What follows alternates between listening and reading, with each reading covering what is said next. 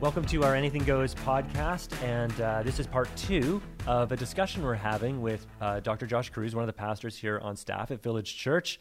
Just a reminder, we are keeping great distance from each other as we are recording this to make sure that we are not doing something we shouldn't be doing with health and all that sort of stuff with coronavirus going around. But really, it's coming back to that issue and the effect that that is having on us as a society and as individual human beings right now.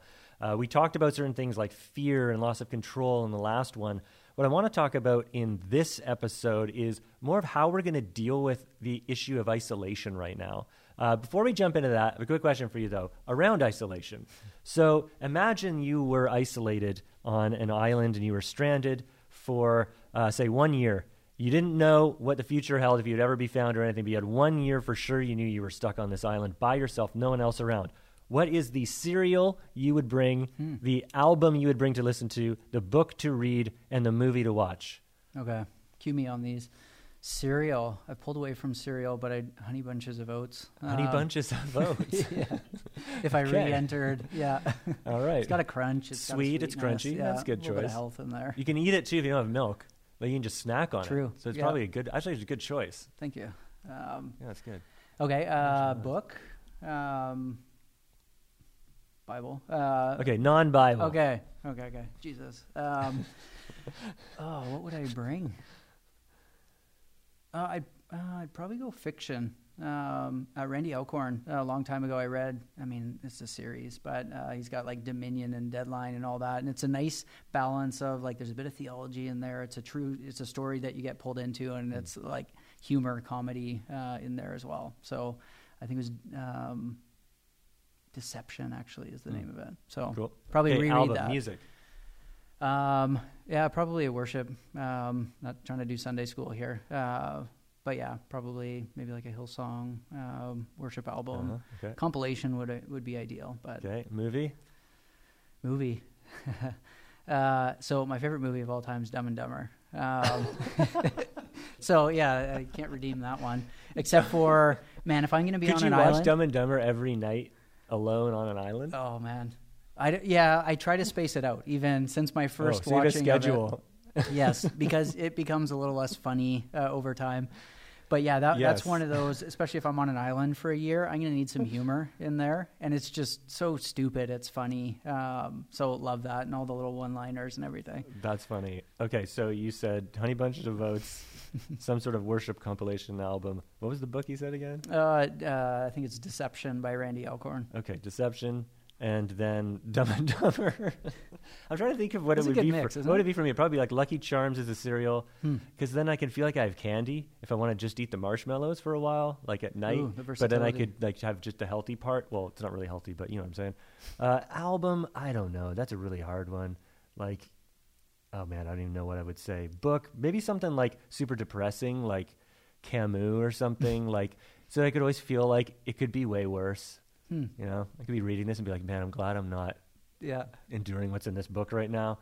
Movie, I don't know. Maybe what like kind of movies do you watch? Casablanca or something, where it's just like so good. And it gives you a little bit of hope, you know, in humanity, and you can kind of escape, and it's just brilliantly done. I don't know. So you got this is going to take me down, but then I can see that it's not so bad. And then you've got I've covered all the bases so I can feel true human experience while I'm stranded on the island, every piece of it. Okay, so that's, kidding aside, isolation is actually a big issue right now. This is maybe like one of the bigger things, is people feeling like I'm going nuts because I didn't realize how much I rely on not being confined. And we were even talking about this, joking before we started rolling, that this kind of like isolation is a criminal punishment when you're in jail.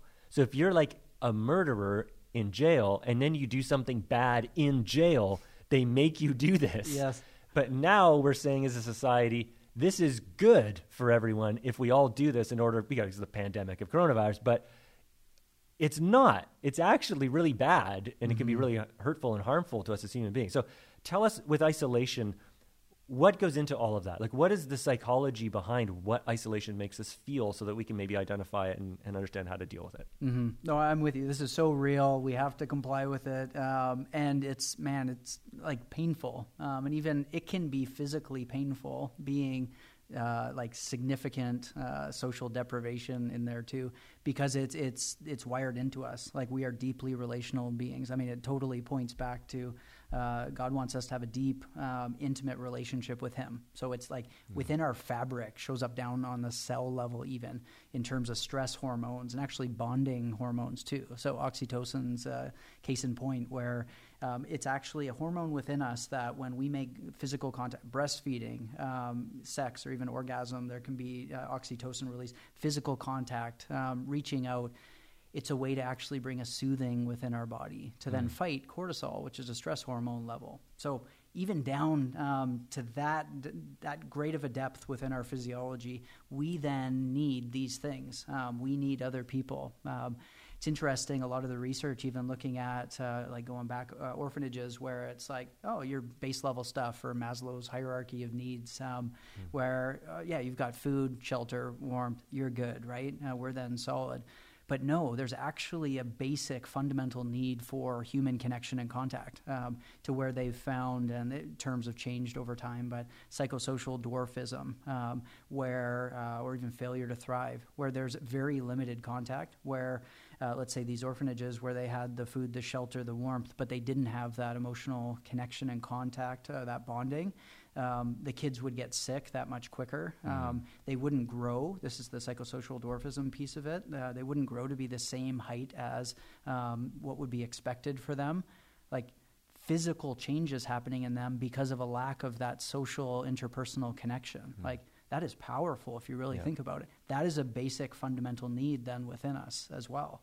And so, we can fight off sickness. That's the catch-22 of all of this. It's the more stressed we are, and the less physical contact we have or more isolated, the risk is, and not completely, our immune system's not functioning to the greatest extent. However, and I'll throw this in right here, that we can actually build our immune functioning back up socially, and it doesn't have to be through physical contact. That's just the best form of it. Like in a safe relationship, when somebody reaches out, whether it's hand-holding, hugging, just even that proximity piece, that's the most powerful release of oxytocin, skin-to-skin contact. However, there are gradations of that where even, like right now, there's an aspect, because you are a safe person, that there's some oxytocin. It's a real bonding. Even though we have two tables in between us, I feel close right now. But there's actually a soothing that happens then within us. And we're obeying the social distancing criteria then for today. And so we can actually find some of that even in the absence of it.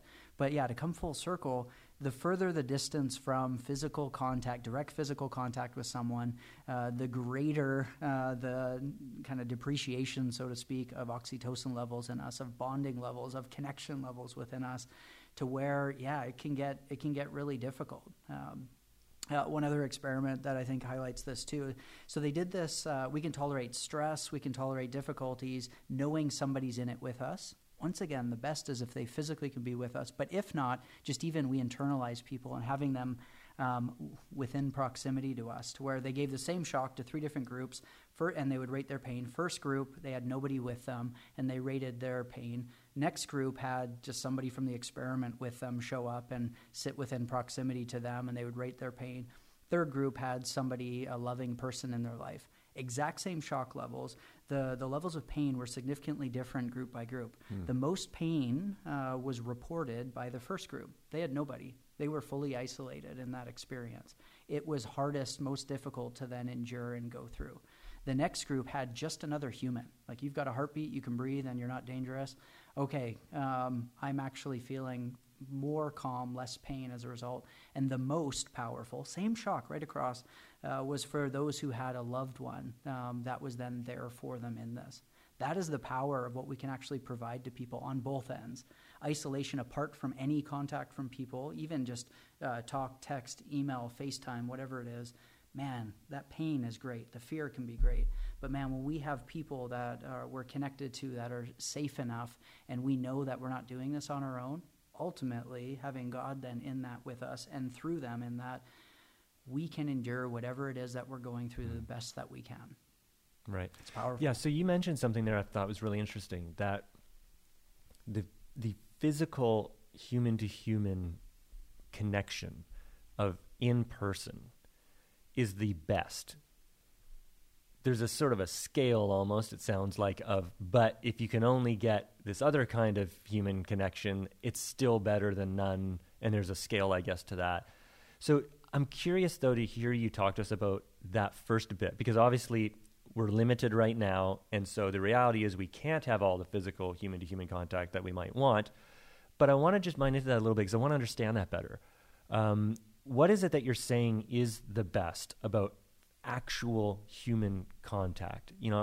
People, we're joking right now these times, like, well, I am an introvert, so I'm loving this, and they're all like, I'm an extrovert and I'm going crazy. But I think behind that, there seems to be, that's a funny, joke, but actually deeper, whether you're an introvert or extrovert, I think isn't the issue. There's something there about when you're in the room with another human, it's different. It's something we even looked at here. One of the teams here on staff that I was working with and said, they're having challenges because they kept doing some video meetings and then they were doing some emails and we're doing these things to try and get a project over the line. And I said, my advice is get in a room, because the whole nature of the conversation, how people feel, how they'll interact with each other, what they'll say, what they'll commit to, changes when you're actually looking at a person across the table from you who's physical. And so there's just, it seems to me, something there. And I want to mine that for a sec before we talk about the reality and how to deal with it. What is that? Why? Why is it that real human face-to-face is different? Well, I think of something called mirror neurons in our brain. So if I then raise my hand right now, you have mirror neurons in your brain making the same sort of action step. This is where modeling can be powerful as what I am doing. How is that firing? How are we connecting in that way? Because I'm here with you. Like, you can see me, I can see you. Even so, your head's nodding. Whatever's happening, I'm taking that in. It is imprinting. It is showing up on my brain. A lot of it's just our wiring. Like, that's in us. It's adaptive. How do kids, so then your kids watching your actions or your facial expressions as you, oh, wow, that's so good, or surprise, or even sadness, and we then are adapting within that. If you just, so let's go a phone call. I mean, we're still picking up on intonation and tone, and even so this counseling age that we're in right now, or age probably too grand, but pocket of time we're in, there's a difference between in-person relative to now we're doing everything through online or video conferencing relative to then phone stuff. And so I was even talking with my counselors about that, where we're going to be quite limited for the people that don't have the ability to do a video conference. It's more supportive. We're going to hear, we're going to listen, we're going to create that space, understand, pray for those who have consented or want that to be part of their counseling. And that's what we can do there. But video, we can do a little bit more. So we talk about the levels. We can engage. And actually, research shows that you can engage. There isn't a big, significant difference between in-person and through Zoom. But the huge part is, am I intending to engage with you? And am I trying to then figuratively hold you in this experience? Is there an understanding? Right. I think that's the intentions are big. So even getting in the room, the intentions are more likely, because why are we here? It's implied to hear each other, to see each other, right, to actually connect with one another, yes, around this topic or whatever this thing is. Or sometimes that's the beauty of just hanging out. So Rachel's from a Dutch family, and they have a word called gezellig. Not Dutch at all, so I've learned that. But it's when we're sitting here and it's just this nice vibe. It's like, this is good. Well, wait a minute, we sit on these couches other time. No, it's because we are here. Right. We are doing community. And it's not necessarily because this person said that or that person. No, we're together. Presence. There's a togetherness. Yeah. Absolutely. That presence is powerful. Whereas, it's actually my mother-in-law's birthday, so we're going to do a FaceTime happy birthday thing, between each of the families. And I don't even know what that'll be like. I really don't. But my hope is we can, by intention, actually engage, not then looking around our rooms at everything else, but then actually taking this in, maybe even looking at the camera every once in a while instead of the screen. And we can get a little bit closer to some of that connection piece that is missing. We'd rather all be together to celebrate. Right. That's not the time that we're in. We're in a different reality. So can we make the most to actually lean in and, I'm wanting to be here with you. You matter. I want to be here for you as well. Right. So this is why I think this might be really important, is because at some point, God willing, and we all hope, we won't be in this current reality for the rest of all of our lives. And so we'll go back to something else. And what I find really fascinating is, just as a technological society, we've actually come to a point where we have replaced physical relationships with digital relationships all over the place. And so we've seen, just through stats and clinical research, the levels of loneliness and all of these things increase because we've made that trade. What's interesting listening to you talk, though, is you're kind of saying there is a way to perhaps mitigate some of that. In a moment now where we have to be digital, that's crucial. But even going forward after this moment, we're in this digital world. And so how could we, in your words, how could we be better at navigating a digital world now? Yes, with some practical tips, but then to carry that on into the rest of our lives, because we sort of think that someone liking our Instagram post is actually a human being telling us they like us when it isn't. And so we trick ourselves into thinking that, but it's empty. And so we end up replacing real stuff with fake stuff and digital stuff.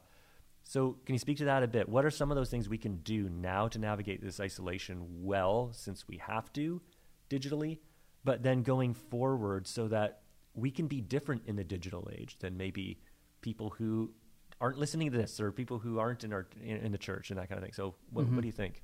Yeah, I think so then and that's my hope, my prayer, my anticipation, we come out of this and in some ways return. I hope that we don't return. And that's the beauty of going through something, that it impacts us, it shapes us, the awareness, the pieces that we had in place. The puzzle looks different now, and what are we going to put back? And so I hope it is this, that many of the positives, that we're actually able to reach people in new ways, through technology, engage with people in new ways. So here at Village, we're doing then online services, as many other churches are. That was our intention going forward. We're in it. We're doing it. The time is now. And so how do we keep that going? Because that was our plan anyways, to have that going. How do we do that really well? And I think this is part of the beauty of you discover in the extreme states. That's where you understand things to a smaller extent, even more so. Part of my training, they said, well, why don't you work with people who have serious and significant, severe, persistent mental illness?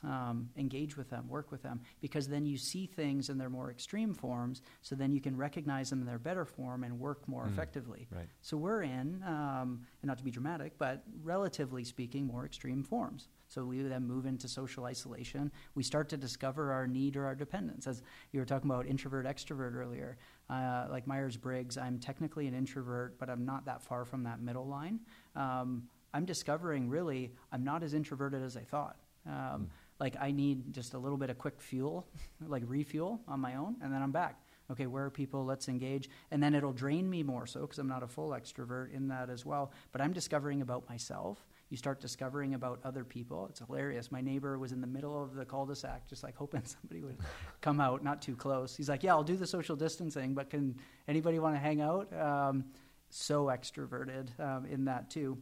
But he'll probably discover more pieces of himself. So how do we then actually engage? So tonight we're going to do the birthday on FaceTime or Zoom or whatever it is. We might find this is fantastic. I have a buddy down in California who, there are 5 of us in different places in the States, and we're going to do, I think it's Jackbox on Google Chrome. We're going to be playing this game. It might flop. It might not work, but it might actually work quite well. And that door is open, and the borders of, literal borders of countries, provinces, states, all of a sudden are no different. I'm now just as far from my family in, say, New Westminster, another city in British Columbia, as I am from my buddy down in LA, California. I can, hey, 8 o'clock, what are you doing? We can actually connect in this way. Or what was it, with some friends, we were talking about wine at 9 or something. Hey, on the weekend, maybe we'll set up at 9 o'clock. We'll sit down. Right. You can open a bottle of wine. We will too. And then we'll just actually engage over social media in some way and discover this works. Here we go. So then hopefully we take that beyond, and we can be even more intentional in how we're engaging with people, because we're actually experientially not wondering, we're finding out, no, we make the most of it. We adapt. It's like we were talking about grieving. We're moving into reality and adjusting expectations, and we can actually make the most of this here. But I think the big piece to make it work is that intentionality. The risk is flippancy in the absence of the other person. Right. If you're then not here, I love you, Jer. I'm not texting you. I'm not calling you. You're here. I'm engaging with you. Why? Because we're in physical proximity to each other. So I'm devoting energy and focus. You're doing the same thing. The risk is tech only. Then I might, I'll get back to that text or this. It's a lot more flippant. It is powerful when somebody actually tunes in and engages. There's a cool YouTube video where they sit for 4 minutes just looking into each other's eyes. Couples who are, I think it's like their third date. One couple, I think they'd been together 40 or 50 years. And it was interesting, 4 minutes, how powerfully intimate it became and connected. Like the couple, they were together 40 years, but they hadn't done that. 4 minutes. But it was this focused intentionality that you are here, you matter, I'm going to engage with you, and we're actually going to bond and connect in that. We can do that through screens, believe it or not. So it's grabbing that intentionality and actually pouring out more, because we're not flippantly just tossing little snacks around. We're feeding relationships. Right. Yeah, I think that's super smart. That's important. The idea that we have to actually compensate for the attentiveness and the presence because we have a barrier now. But it doesn't mean you can't find it, at least to a certain percentage, to replace that real human thing.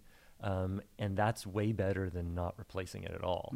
And failing to do that. It's kind of interesting. Like what would be some of the ways you would just say, like, crazy practical, like, this is how you can be more engaged?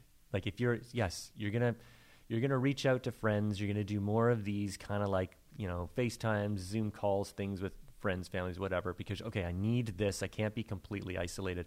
But then what are you saying would be like a couple things you're saying? Just do it like this. Don't do this. Do it like this, so that you get that higher percentage of that experience than you wouldn't if you didn't. I think it would be setting up, being intentional, especially so if you're not working right now, there's limited structure, rhythm, routine. Somebody who was on staff before was posting a schedule of, this is who we're going to FaceTime, this is the meal that we're going to make. Like, they're basically grabbing, and I think this can be healthy, some sort of structure, rhythm, control in the absence of, we've got school to go to, we've got work to go to, we've got this, we've got all those sort of things. And it actually, I think, creates space for that intentionality. Like, at 12:30, I'm going to be talking with Jer. I will be there, I'll be present. I mean, counseling, we model this in many ways, that there's nothing going on outside of here for me. As much as possible, I am here and I am present. And so instead of little snacks, I'm giving you a meal right now. And yes, I'm not going to be going with you outside of this. So what can we do? And this also goes with what we can't. Don't be flippant. Don't just, somebody texted, somebody called, here's a message, I'll just throw it out there. Yeah, you're going to need to do some of that, but make sure, especially for the people that are more in your core, within your community, set up devoted time. And it doesn't have to be, like I was talking about, 4 minutes, and I realize you can't sit across, and sometimes that's weird to then gaze into somebody's eyes. It doesn't take a significant amount of time to then have, I am 100% here with you. How are you? Right. Because it gets to our fundamental things. Do I matter to you? If I reach for you, you're going to be there for me. That shows up in marriage, any relationship. You are then screaming out yes and yes. Like, I am here, I am with you. And that might even be a 15-minute, very focused call. And you don't have to make it weird. Meet your relationship where it is and just be as present as you can be. And then maybe you take it a little bit deeper. Or maybe you're just laughing together. It doesn't have to be everything serious all the time. I get it. I like serious conversations, but I also like just laughing and being dumb with someone. But I'm just being dumb with them in that moment, and they are then there with me. There you go. I just got got a meal. Right. So is that something that maybe really practically we could say, kind of like we talked about in our first part chat, where it's like that muscle, and you gotta kind of develop it and create that muscle memory around this feeling. And it's like, maybe it's when you're on a call, when you're on a FaceTime or whatever, silence your notifications or something. Right. It's like, it's easy to have your laptop up or whatever. You're on a video chat with someone, your friend or family or something, but you're still seeing the text come in, you're still seeing an email come in or whatever, and you're kind of listening to them, and then you're sort of side-eyeing your screen, typing because they can't see your fingers, and it's like, if you sit down with a person face to face and you act like that the whole time, that's a horrible interaction. And so just, you have to, what you're saying is be super intentional about that. And then maybe you just have to practice that. Like, turn off those other notifications, make your video full screen so you don't see anything else. And there's nothing else going on around you in the room. And you just force yourself to devote, I am freeing myself from the rest of the world to focus on this person right now, or these people. And then you'll feel different. It sounds like what you're saying. You'll feel different because it'll feel like a real interaction, which seems, what we all need right now. And it goes both ways. That's the thing. So we're gifting somebody else with that. And that's, if you even look at what does it mean to love somebody? It's, you matter in this world. I'm here with you and for you. And just creating this space, it's actually a way for us to, there's a bonding that happens, a connection that happens. And it isn't just a pouring out. Like, if there's any connection or bond, two things have to come together for that to happen. It actually can nourish us. Yeah, I realize it's different if the other person's, let's say it's you're at an 8, you're at a 9, and I'm at a 3. Yeah, I'm going to be pouring out more than you're pouring back. But that's part of the relationship piece. And then can we make sure that we have relationships that can do some pouring back? Sometimes we need to take a step back and do some of our own, okay, what do I need to do to refuel right now? But how can I be as here, as present, as engaged for your sake, but then also it's for mine too, because I get to benefit from any contact that's made. I'm going to get super theological here just for our listeners. Of course. Because I think it's interesting. And I get to talk about whatever I want. So what's fascinating to me is when you understand even the theology around what it means that God knows everything, it actually kind of warps with your brain on this question, because I think we think that God operates in relationship with us the way that other people do, where what we're used to is people give us some amount of attention, maybe when we get their attention. Even then, they're probably a little distracted at times, but we have to get them in and out of attention. For God to actually be theologically all-knowing, he is 100% attentive to everything at the same time. Crazy. That's the weird mind melding, like, theological thing about God, is we view him through our lens of how we understand things as human beings. That's not him. He's a transcendent being who, the Bible says is completely all-knowing, which means he's not accessing information, accessing attention, he's completely fully in all the time. So that means for you and me, he actually lives and exists in a mode of complete attentiveness to you and me all the time, which is crazy to think about. And I think if we understand this, some of this deep theology of what we believe and what the Bible teaches us about God, man, just think about that in your life, even right now and everything we're going through. The idea of, wait, no, the God that I am trusting in this isn't someone who types away on email during a FaceTime. He knows, and he's fully there with me all the time. And so I can go to prayer, and when I go to prayer with him, it's not like, it's not like your Zoom meeting where you log in and you wait for him to show up. It's like, no, he's always logged in to you all the time. You're just choosing to access him. You could be accessing him all the time if you chose to. And that relationship is already, always there. And just that idea that he then chooses to, back to the point of the human touch, he chooses to become human in that because he understands our wiring for that human connection. So he actually descends and condescends himself into a human being so that we can experience that. Like, it's insane, this whole thing. And how so much of it is pertinent to what everyone is going through right now.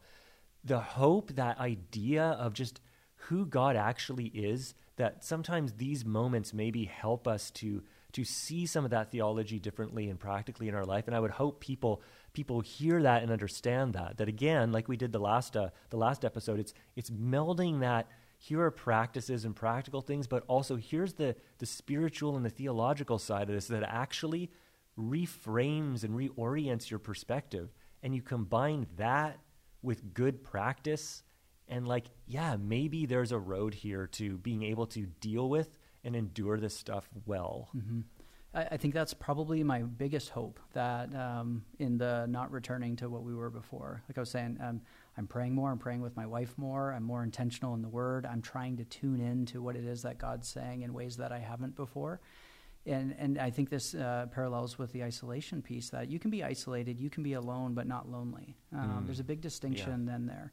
And so it is during these times, especially in those times of isolation, that we can, the Bible talks about that still small voice then of God, that in the absence of all the information, all of this, if we choose to disconnect from it, because that's a thing, we'll take our phones into isolation and all that, but if we can be intentional of sitting down with God and actually like recognizing, like I don't even have words to describe how crazy that is, that he is always accessible, he's always responsive, he's always engaged, like he's just right there.